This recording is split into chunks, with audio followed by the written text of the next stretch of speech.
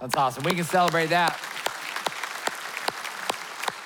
Hey, everyone, good to have you join us. It is amazing to see what God is doing in Ethiopia and Berhana Wangel, what's happening there in Ethiopia through your generosity. And just a reminder, this is one of many organizations that you support through Make a Difference, and it's truly making an impact across the world. All right, with that, we are in the 5th week of a series called While We Wait, based on 1st and 2nd Thessalonians. While we wait for Jesus to return one day and make everything right, just as he promised to do, what are we supposed to do in the meantime? And each week we've asked a specific question that Paul in Thessalonians was addressing. This week, in week number 5, we're gonna address this question: how should we deal with persecution?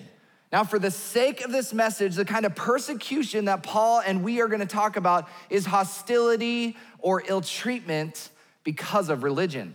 Of course, people can experience persecution because of ethnicity, politics, or a wide variety of other reasons. But for the sake of this message, the kind of persecution that Paul in Thessalonians is addressing is the persecution people experience because of their Christian faith. Now, in preparation, I actually asked several people what persecution looked like for them in their context.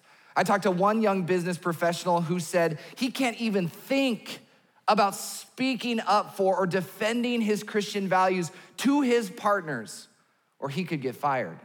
Another teacher who said, when faced with the dilemma of teaching subjects that are counter the Christian faith, she has to decide if this is her stake in the ground moment or not.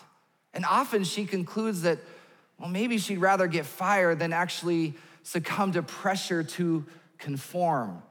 Examples of what some debate as persecution abound in recent news if you've been paying attention. For example, the Los Angeles Dodgers decided to honor a group called the Sisters of Perpetual Indulgence with a Community Hero Award. From their own website, the Sisters are a group who use irreverent humor and irreverent wit to expose the forces of bigotry, complacency, and guilt that chain the human spirit. That sounds okay, except they openly mock the Christian and Catholic faith. And their motto is actually to go and sin more.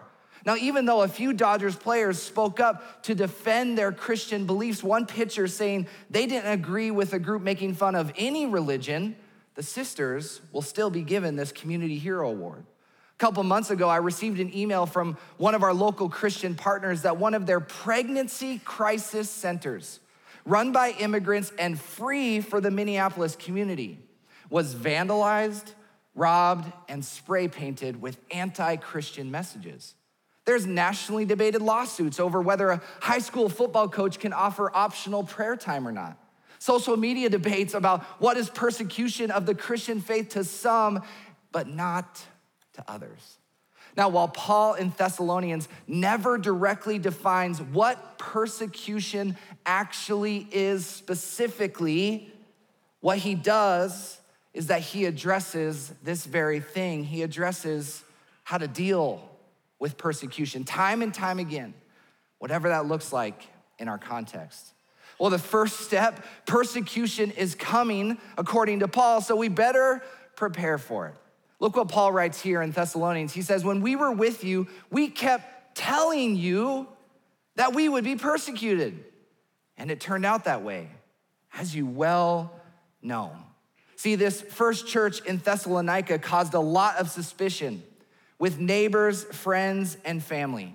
In the Roman world, allegiance was supposed to be to Caesar, not this dead and now resurrected guy named Jesus. If someone other than Caesar was considered Lord and King, that caused a disruption to the power systems that Rome had built their entire empire around. So what happened in Thessalonica when people claimed that Jesus was now Lord and King? People formed a mob and the government started persecuting the church. And by persecuting, I don't mean they wrote a bad review on Yelp or cracked a few jokes about them on social media. No. Friends and family members were martyred for their faith. Homes were destroyed and relationships divided. And here's Paul saying, I told you there was gonna be persecution. Oh, and by the way, it's only gonna get worse from here on out. And did it ever? In those first few centuries, Christians suffered tremendous persecution. Around the year 54 AD, Nero became emperor of Rome, and he was evil beyond measure. Amongst many atrocities, he killed his first wife, then he killed his second wife. I don't think he ever found a third. There wasn't a lot of candidates. And then he even killed his mom. But then he took his anger out on Christians when his own government wouldn't let him build new architecture in Rome. He burnt most of Rome to the ground just so he could rebuild the city the way he wanted. But then he blamed Christians for setting fire to Rome, who took the brunt of this persecution from civilians. He also literally burned Christians alive to use as lampposts around his palace.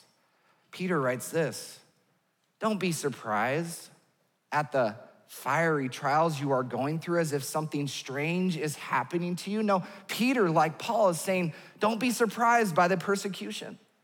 Be prepared, even the fiery trials that they would experience. Now, fast forward to today, some bad news, at least at first, because we find throughout Scripture this truth that persecution, it's promised. Look what Jesus says here. Jesus said, if they persecuted me, which they did, they will persecute you also. See, Jesus never promised that everyone would get rich, that our lives would be easy, or that we never experience heartbreak or sadness. No, what he promised was that the world will hate and persecute his followers. Now, depending on where we live in the world, persecution is increasing exponentially. In countries like North Korea, Libya, and Afghanistan, people suffer similar persecution to those first Christians. Things like torture, imprisonment, or death, all for following Jesus. And many historians agree, even though this is hard to believe with what I just taught about Nero in the first century, that in the last 10 to 15 years, Christianity has experienced the worst period of persecution in its history. In the average month worldwide, 300 Christians are killed and 800 Christians are beaten or imprisoned for their faith. And I know if you're like me, we're tempted to read about the persecution of a group of Christians in some far off country and not feel any compassion or empathy for something that feels so far away. But can I ask, I don't want us to close off our hearts to the kind of immense persecution that some of our brothers and sisters in Christ face because of their faith. They need us. They need our support, our prayers, our faith, maybe even more than we realize.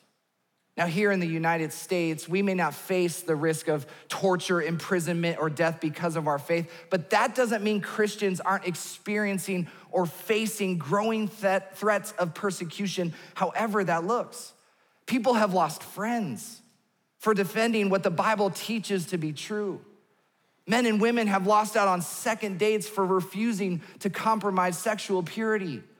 Persecution might occur by becoming ostracized at work or a family gathering for having faith in Jesus.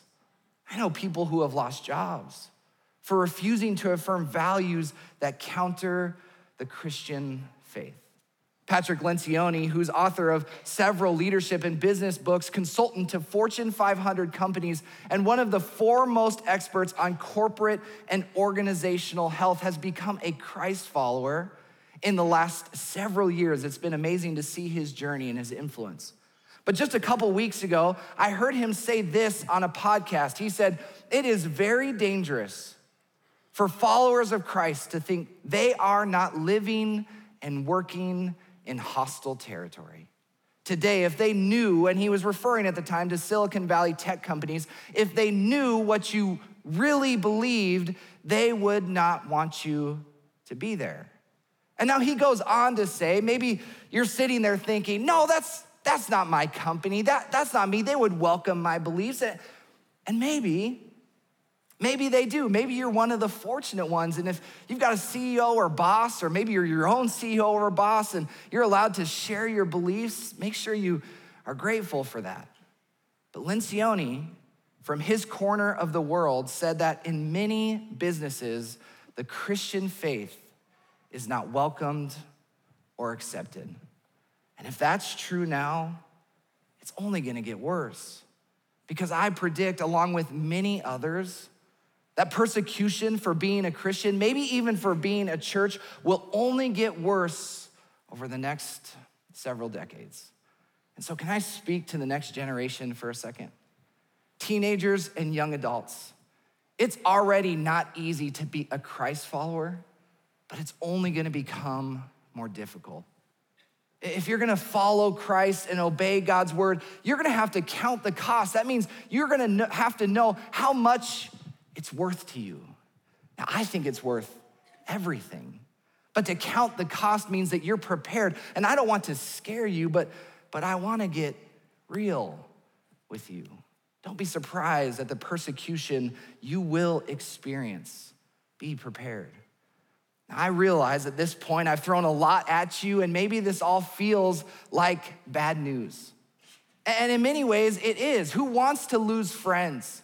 Who wants to lose relationships or even be made fun of because of their beliefs? I don't know a single person who actually wants that. So what's the good news in all this? Because you might be sitting there thinking, if this is what it means to be a Christian, I'm not sure I want any part of that. And if you're here today and you aren't sure about what you believe, maybe you're not a Christian, I get how you might be wrestling with this, but all I ask is that you just hang with us for a little bit longer. Because look what Paul writes here in Romans 5. He writes, we can rejoice when we run into problems and trials, for we know that they help us develop endurance, and endurance develops strength of character, and character strengthens our confident hope of salvation. See, when we experience persecution, we have two options. You're gonna hear me lay this out for the rest of our message. We have two options. We can run the other way, and most likely we'll face less persecution. Or we can choose to follow Jesus. And though following Jesus will involve persecution, it also includes endurance, strength of character, and the confident hope of salvation. Again, the question is, how should we deal with persecution? The first is prepare for it. Don't be surprised. And the second is, we're gonna have to persevere. Because when faced with persecution, what will we choose? Will we choose to persevere in faith and remain faithfully obedient to what God wants us to do over the long term? Or will we choose the easier option and run the other way, turn the other way when the going gets tough? This Thessalonian church was known for persevering under difficult circumstances over a long period of time. That's why Paul writes, among God's churches, we boast. You're known for this, Thessalonian church. We boast about your perseverance and faith in all the persecutions and trials you are enduring. Paul could boast about this church because they'd been persevering in the face of persecution over a long period of time. When it comes to persevering over a long period of time, I think of the generational differences in regards to coffee consumption, okay? Hear me out on this analogy.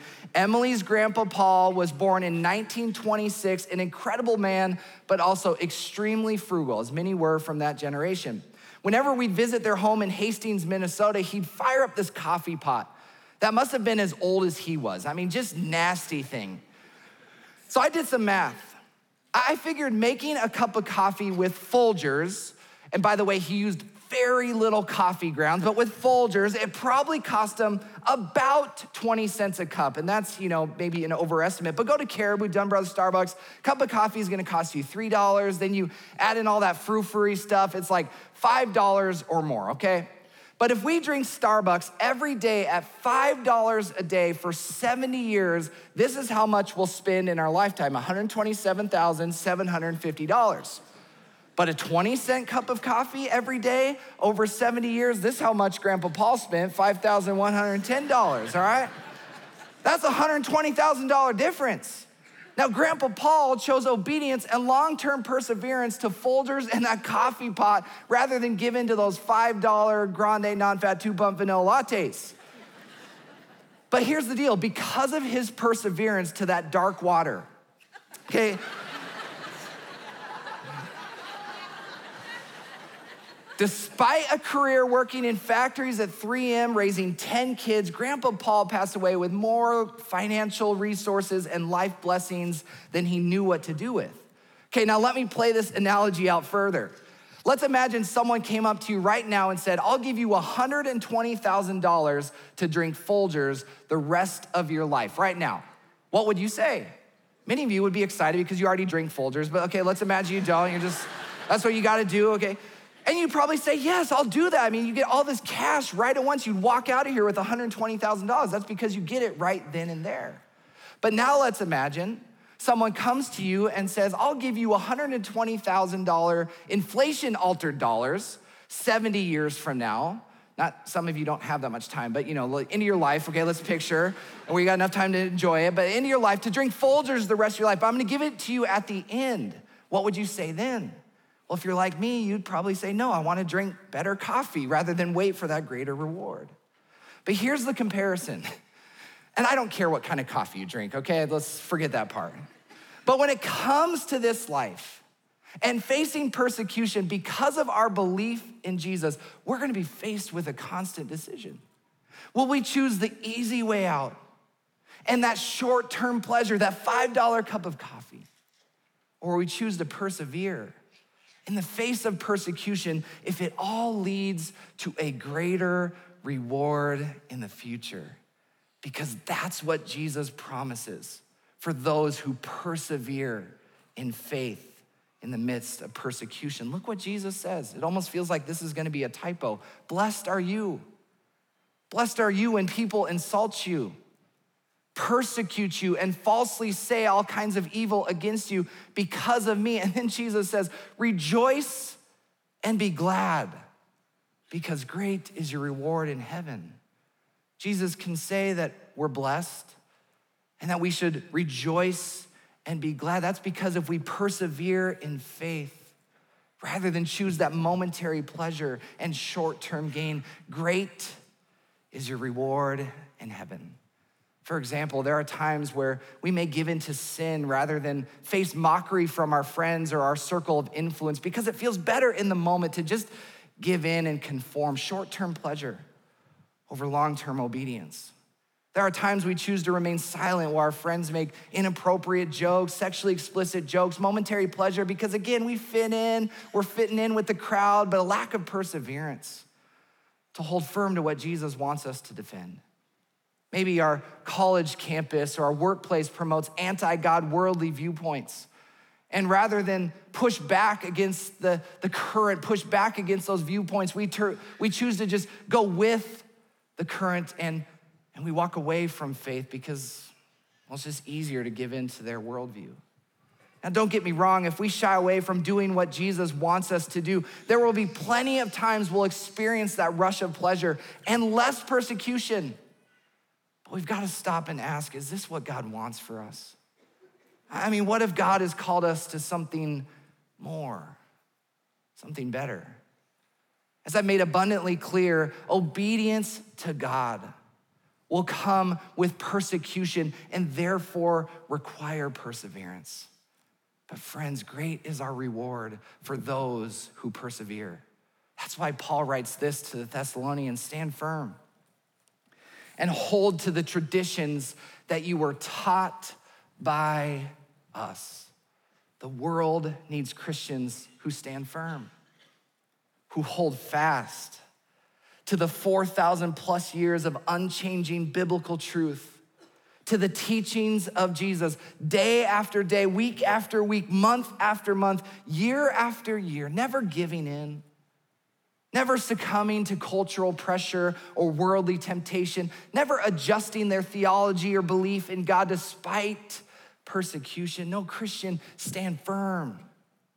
hold fast, choose to persevere. Next way to deal with persecution is to live boldly. Look what Paul writes in Thessalonians. He says, with the help of our God, we dared to tell you his gospel in the face of strong opposition. Dared means to take a risk, to live bold lives of faith. Now, it's one thing to live boldly when there's no opposition. Of course, it's a whole other thing when there are strong cultural and personal forces opposing how you're trying to live. As I was preparing this message, I heard another pastor tell a story about a missionary in a country that specifically targeted Christians.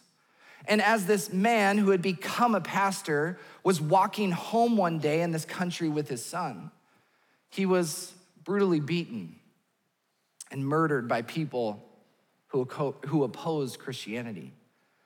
And later on, the son returned to this location where his father was murdered, and he saw his father's Bible laying there on the ground. And he picked up this bloody Bible and said, I will continue the work that my father began. And when I think about that kind of faith, I can't help but feel inadequate.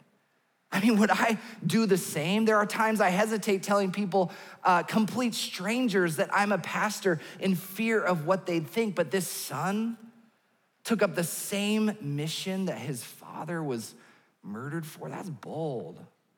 That's daring in the face of opposition.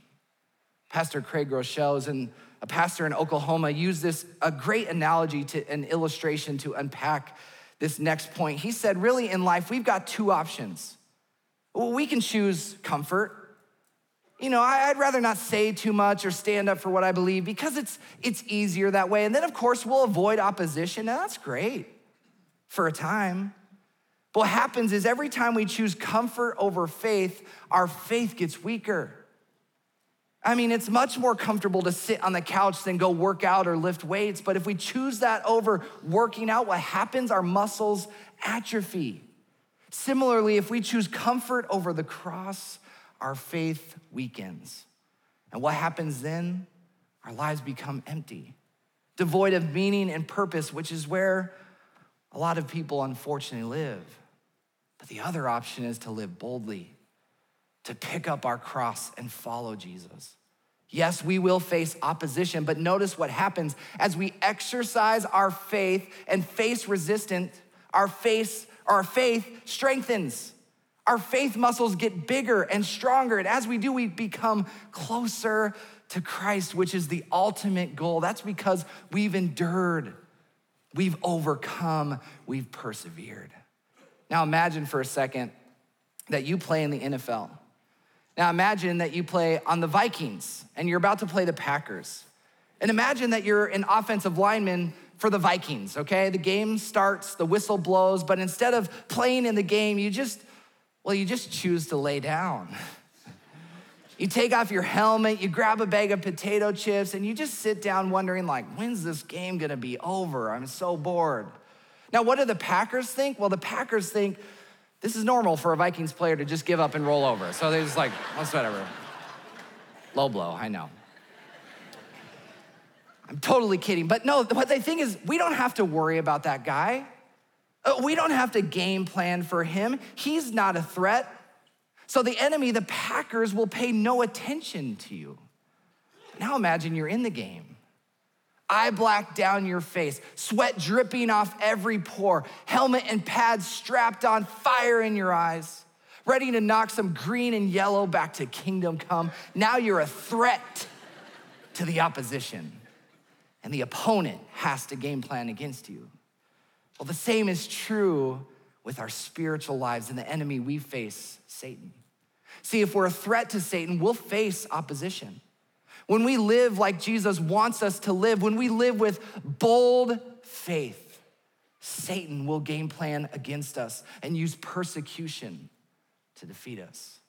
But on the other hand, if we're just sitting down, if we're just wondering when it's all gonna be over, if we're living lukewarm about our faith, if we're not praying, inviting, sharing, or giving generously, well, the enemy has no real reason to persecute us. We're not a threat. So take a moment and ask yourself, is it possible? Is it possible that we haven't experienced persecution or opposition because we've been choosing comfort over boldness? Now, I also know there are many here today, there are many here online, many people I know who live with bold faith, but we need more of you to do so. People who stand in the gap of cultural falsehood and point a next generation to God's truth. People who sacrifice status for the sake of what's doing right, even if it costs you. People who wage war in the spiritual realm through prayer and fasting and intercession. People who stand up for truth. These people live bold lives of faith in the face of opposition because they would rather please God than people. That's where Paul's motivation came from. He said, we're not trying to please people, but God, who tests our hearts. Take a moment and ask yourself, who are you motivated by?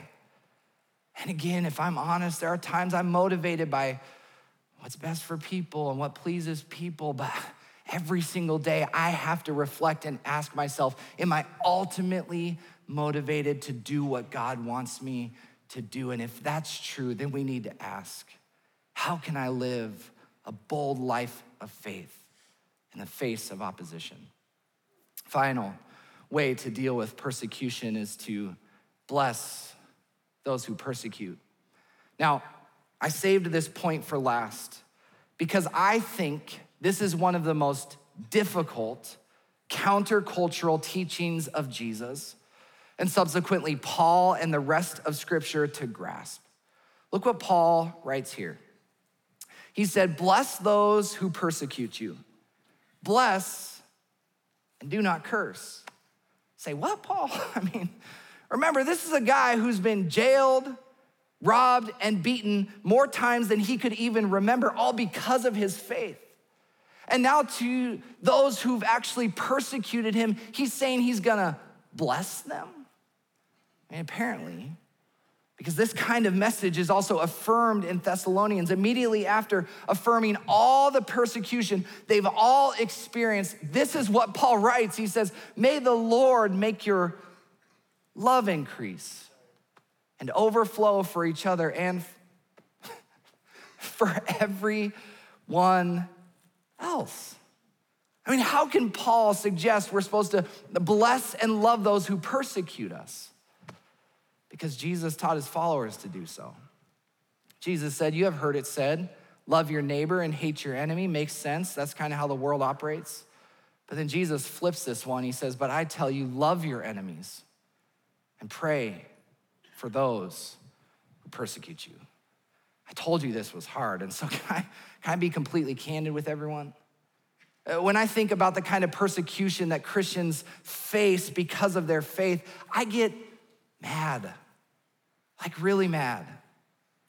I mean, left to my own intuition, I'd pretty much do anything to defend the beliefs and values that I consider to be godly and true.